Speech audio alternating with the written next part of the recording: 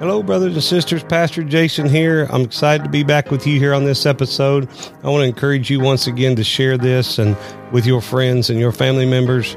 Share it on social media, however you receive this podcast, and I thank you for your support. We're reaching nearly 2,000 downloads now, and so we're excited about that. I want to talk to you on this episode about something that's very difficult to talk about, but you know, I'm not afraid to talk about any topics. As a matter of fact, that's one of the reasons why I decided to start doing these podcasts, was because I think there's some things that needs to be talked about, and they need to be talked about, in light of Scripture. And I want to talk to you on this episode about suicide. And I know that it's not a popular topic by no means as far as, people wanting to just talk about this, but it's important. Our society is screaming out statistics that are just such an alarming rate like never before. The NCHS data says that between 1999 and 2017, the suicide rate in the United States has increased by 33%. It's the fourth leading cause of death between 35 and 54-year-olds. And it's the second leading cause of death between 10 and 34-year-olds. Now, that's an alarming statistics. And I'll tell you another statistic that's alarming is that the United States of America, on a poll taken between Canada, China, Germany, Japan, Russia, and the United Kingdom, the United States is the only nation that the suicide rate has risen, and it's risen at 24% between 2000 and 2012. And I don't know about you, but that's alarming. You would think, living in the greatest nation in the world, that our suicide rate would be going down, but it's actually going the other way. Russia, of all places, has fallen from 35% down to 19.5% from 2000 to 2012. And Japan is it's only lost its rate by 1.9% from 18.8% and 18.5%. But it's alarming that the United States of America is the only one that's really increased in their suicide rate. And so I think it's something that definitely needs to be talked about. And suicide was in the Bible. When we think of the suicide, of course, I look at Dr. Reiner's book that I mention a lot, he uses the Bible type of Judas. And of course, when we look at suicide and we think of suicide, that should be the first person that comes to our mind.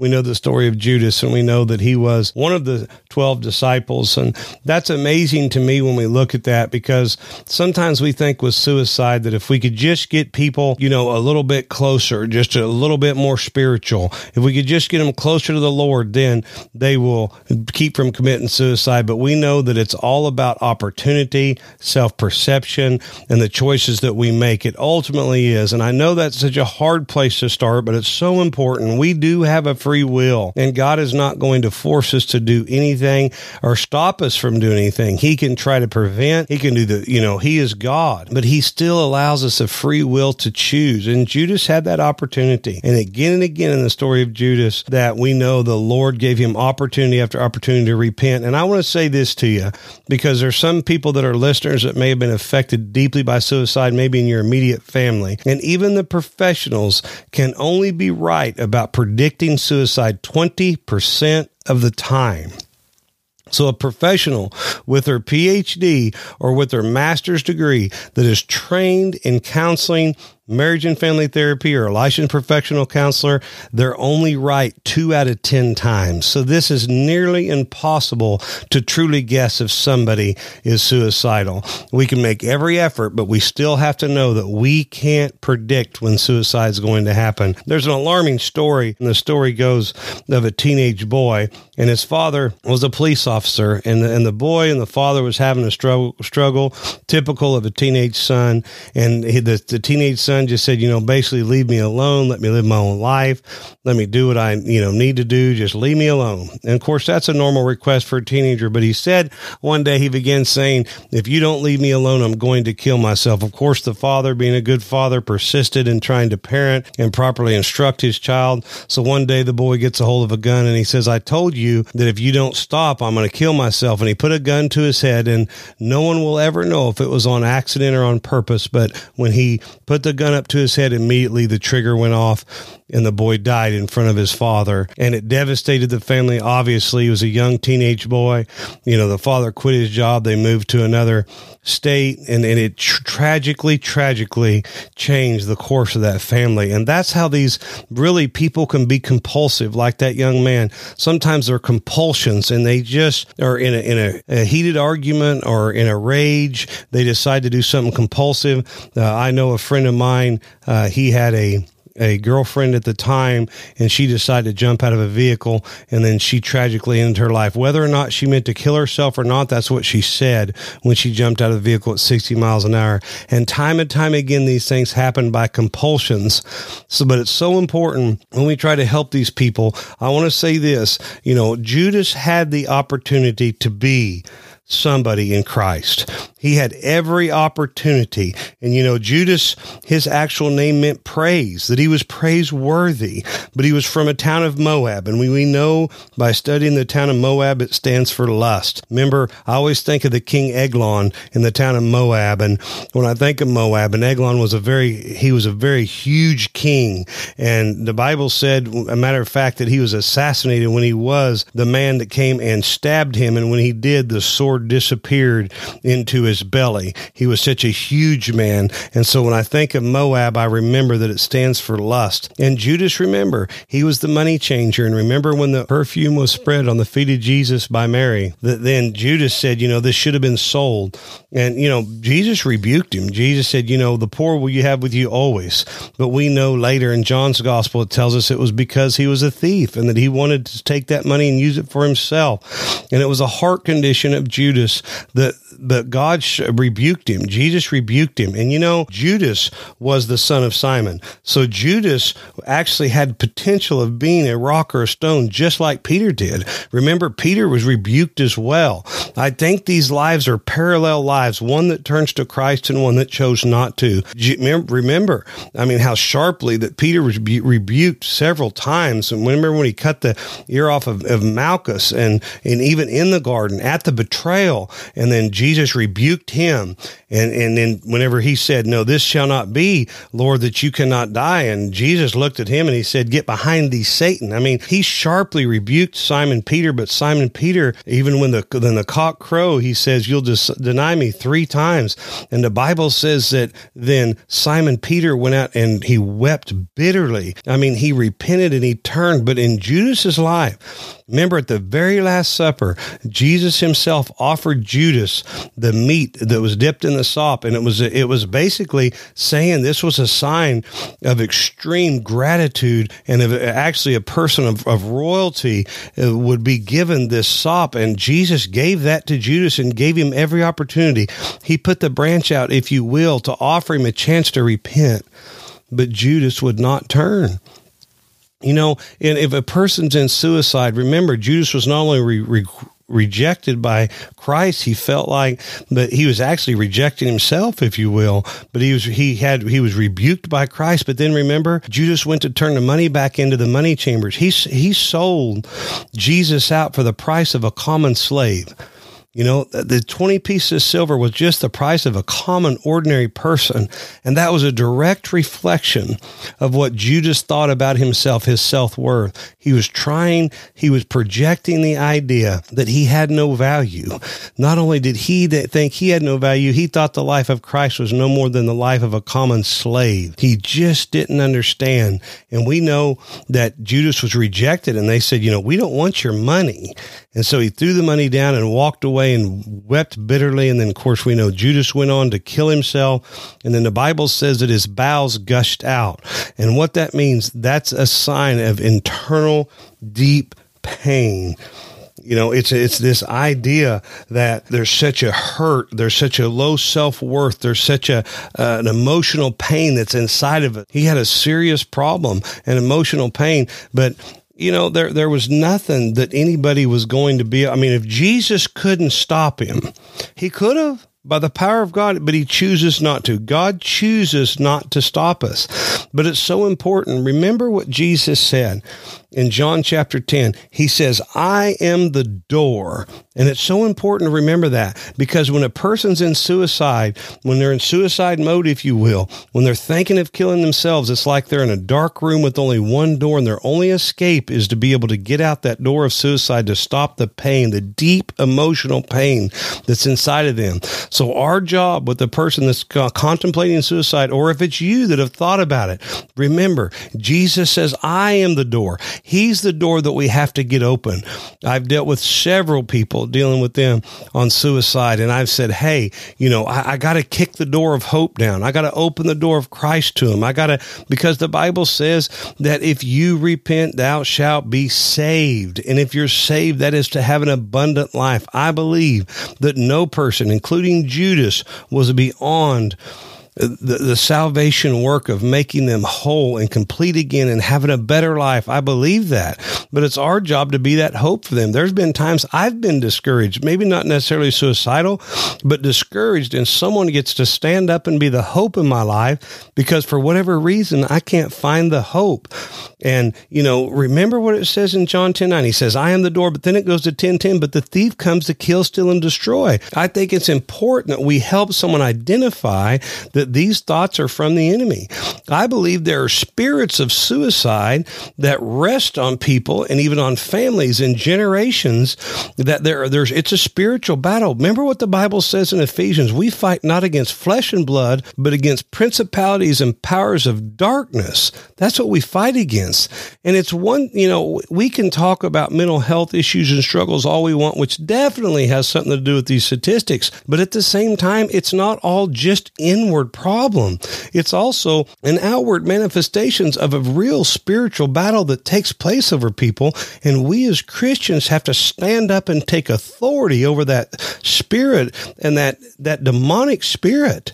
Judas himself was being controlled. The Bible says that Satan even entered into Judas.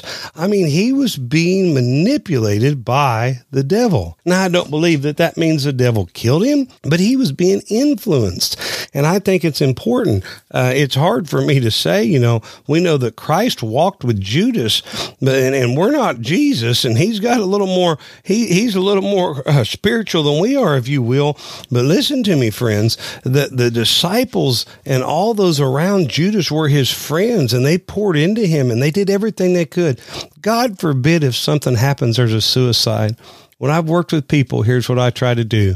I try to be their friend. I try to open the door for them. I try to appeal for them. I've hauled people to the emergency room. I've gotten a call, on my cell phone, and I've had someone that was in distress, and I'll go talk to them. And when it seems like they're still suicidal, I haul them right straight up to the emergency room because it's an emergency. I don't take these things lightly. Even though I know I can't guess it, the last thing I want to do is be wrong and someone commit suicide and then me have to deal with that. And if that's happened to you, I'm so sorry. But the bottom line is that's why I do these podcasts. It's time we take these things serious. And if you know someone that's suicidal, when you go and talk to them, if you can't get them to go talk to a counselor or a pastor or somebody, then I suggest you take them to the emergency room. Let them know the seriousness of that. And I've seen them check into Good Shepherd and get medications and things. And then, of course, to follow up with medications, there's always counseling that should follow that up. But it's so important when we're dealing with someone with suicide that we are the ones that raise the alarm. We say, hey, this is a serious deal. This is not something that we just need to ignore. Even if we think the people are bluffing, let's get 2 or 3 people around us. Let's get some other disciples around us, and let's be praying for that person, breaking these spiritual strongholds and these principalities. But then let's get them support and come along beside them to be able to help. When I've counseled people, I always try to get 2 or 3 other people involved when someone's suicidal. I don't try to handle that on my own. Because, hey, they might call me and the phone doesn't, I don't pick up the phone, but they need to have some other people they can call. I believe in signing suicide agreement contracts that says if I'm thinking of killing myself, I'm going to call you, that I'm going to agree not to do that. I have some down in my file at the church that are signed that's been there for years that I've had people agree that before you do this, you're going to call me. And that sounds maybe strange to you, but the point is that if we can do anything, what was Jesus constantly trying to do with Judas? What was he doing at the Last Supper? He was trying to make a covenant. He was trying to make an agreement with him. He was trying to get him to see that he was welcome at his table. And I want people to know that you're welcome at my table, that I will attend. If you're in need and you are battling, you can call me. We can pray. I mean, we got to put ourselves out there, friends. This is a thing of discipleship that we have to get the word out. But again, we need to identify that this is coming from the devil, and also look into that person. And you know what? The greatest thing in discipleship is when you can see someone for who they're going to become. You know, Jesus had a rock within him, just like Peter did. Judas, had a rock within him, just like Peter did. Judas had the ability to be something great. And isn't that what God does for us? He finds something, and he doesn't judge us according to where we are, but he looks at us according to where we will be. And he doesn't look at us for our sin, but he looks at us fearfully and wonderfully made according to his sacrifice through us being made perfect. And that's discipleship. That's salvation. Salvation is a supernatural work. You know, a friend of mine I was talking to the other day, and he said, you know, it was just 4 years ago that I found myself that I had a rope around my neck, a cord around my neck, if you will, and a revolver in my hand. And I was out at the back of my camper, and he said I was going to end my life. But see, God intervened. And I want to say this. My friend, you know, he was trying to serve God at times in his life, but he had some addictions he was dealing with, and he is also on some different medications that he was dealing with. And that's so important that I bring this up. You know, he was on some antidepressants, and when he was taking those other medications, you can't expect to take a depression medication and then drink alcohol or do methamphetamine or do other painkillers and expect your chemicals to be right. And I believe with all my heart, not only was it a spiritual battle, there's a real physical battle going on there. Those medications were hurting them. And this is worth mentioning. I had to say this before the program's over, is it's so important that if someone begins taking medication, sometimes people will be depressed, but I've seen people get the wrong medication for whatever reason. There's so many medications you can get into and so many different effects, but some of those effects of these medications are suicidal tendencies. That's why we got to be under the doctor's care. But I've sent people many times back to their doctor to tell them, hey, don't wait for an appointment. Call the nurse's station at the doctor's office and tell them, hey, I'm battling these suicidal thoughts. They're getting worse. Sometimes the very medication that people take can lead them to suicide. The very thing that was supposed to prevent them from feeling depressed can cause more depression. I've seen it happen time and time again. Sometimes it's just the wrong medication. It's an experiment. Anytime a person gets medication, there's a time of experimentation. But also, if someone's taking medication, remember, they should always be going to a counselor. They should always also have a pastor and a discipleship group.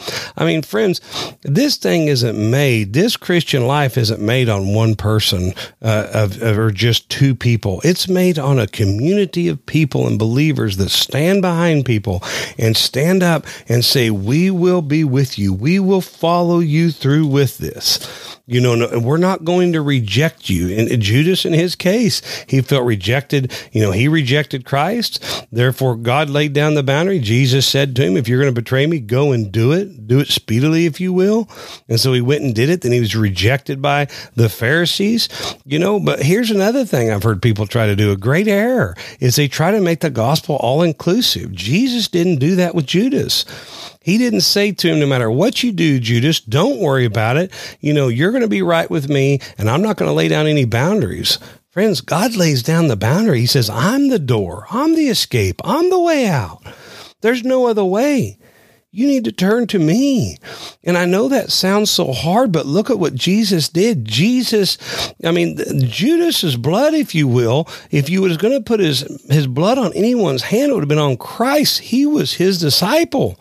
He was in the inner circle. He did miracles. He cast out devils. He preached the gospel.